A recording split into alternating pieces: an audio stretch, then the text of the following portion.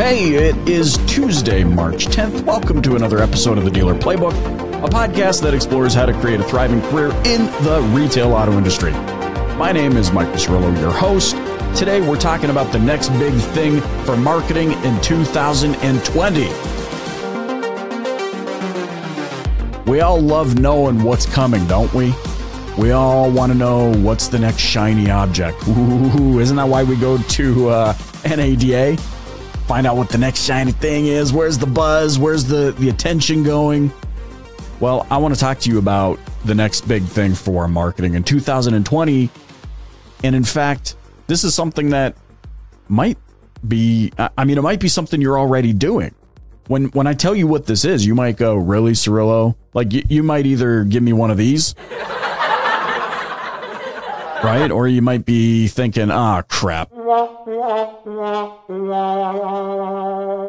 You might be thinking, oh man, that's been on my mind for such a long time, and this might be the kick in the pants you need to actually get going and formulate a strategy.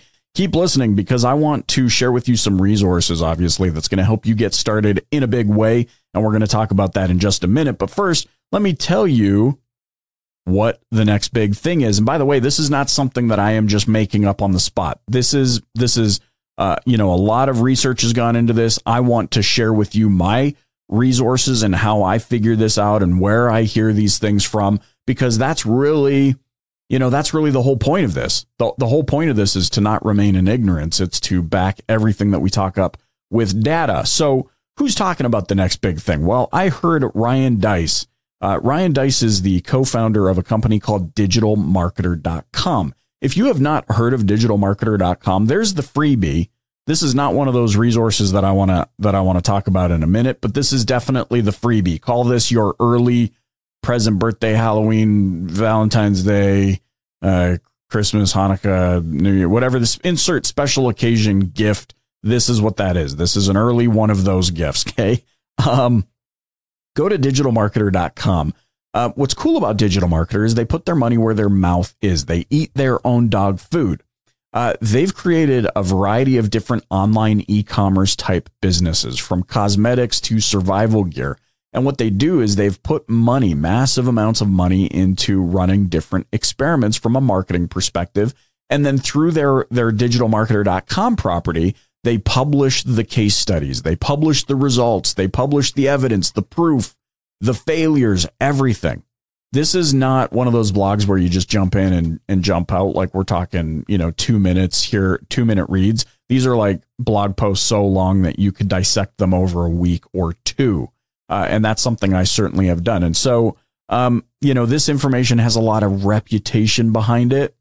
This is a company that's figured out what is going to be, they've really created a reputation of being able to see ahead of the curve because of how much testing they do. So go check out digitalmarketer.com. Ryan Deiss talked about this at 10X Growth Conference, and I took a ferocious amount of notes that I want to share with you.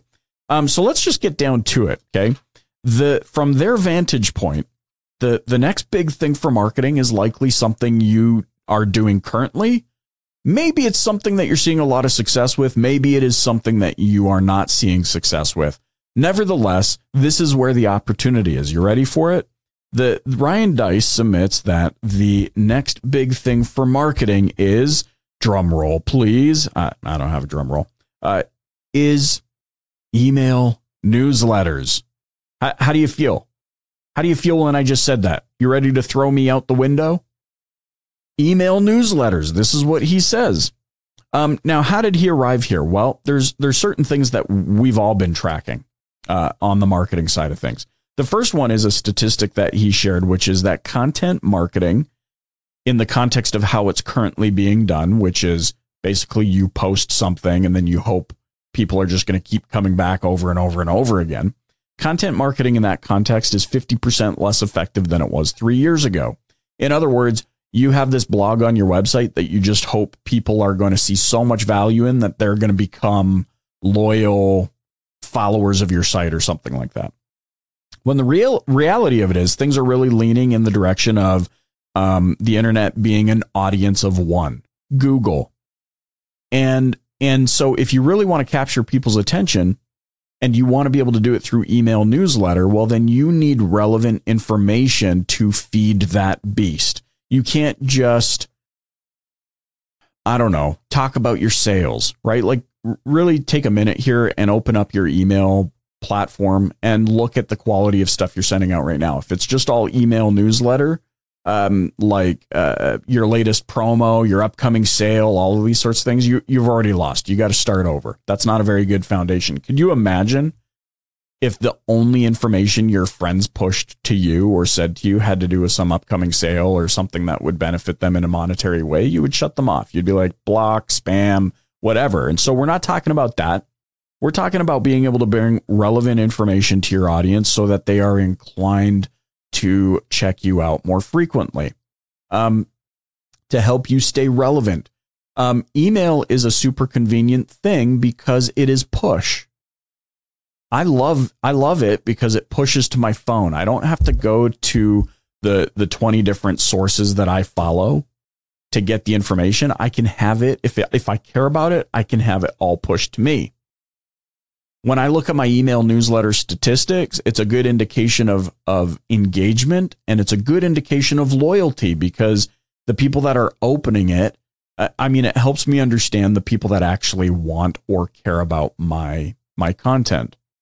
And so the first thing I would submit is that you need to have content that is worthy of sharing. And we talk about this a lot on the Dealer Playbook. If your content isn't share worthy, then why are you producing it? So the question then becomes, well, how do I come up with share-worthy content? Well, the first thing that I would say is you want to stop writing your promotional blasts all the time. I mean, there is a time and a place for those, but that can't be the only thing you do. And you want to start answering stupid questions. You know, that question you get asked over and over and over and over again. Well, you have to understand, you need to shift your paradigm.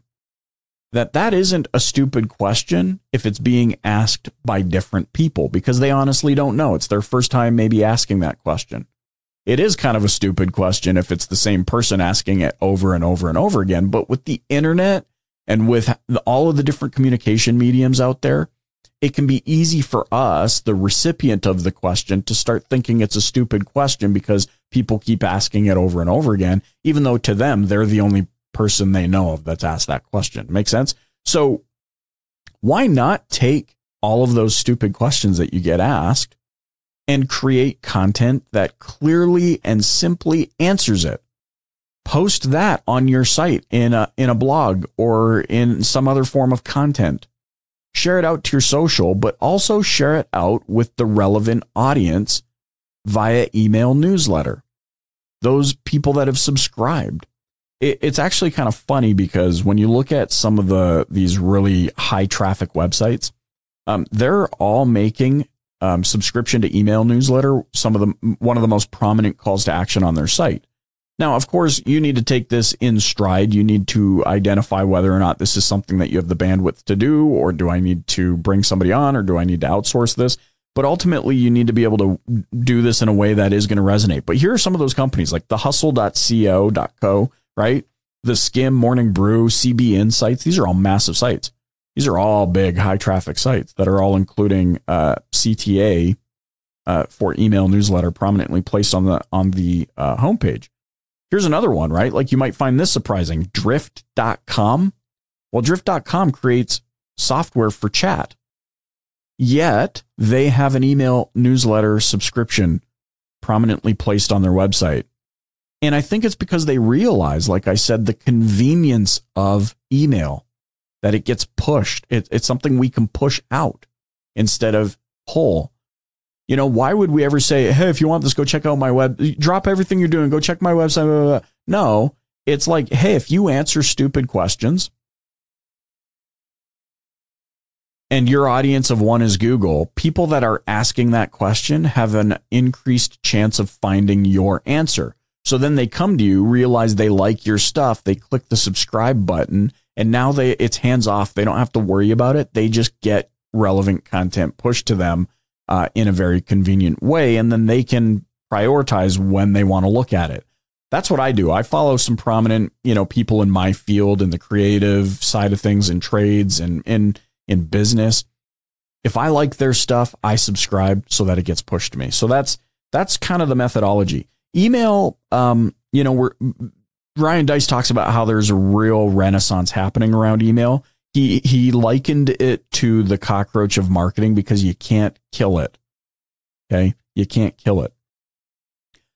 So this is where I want to give you some resources, because ultimately I've said that you need to be relevant several times.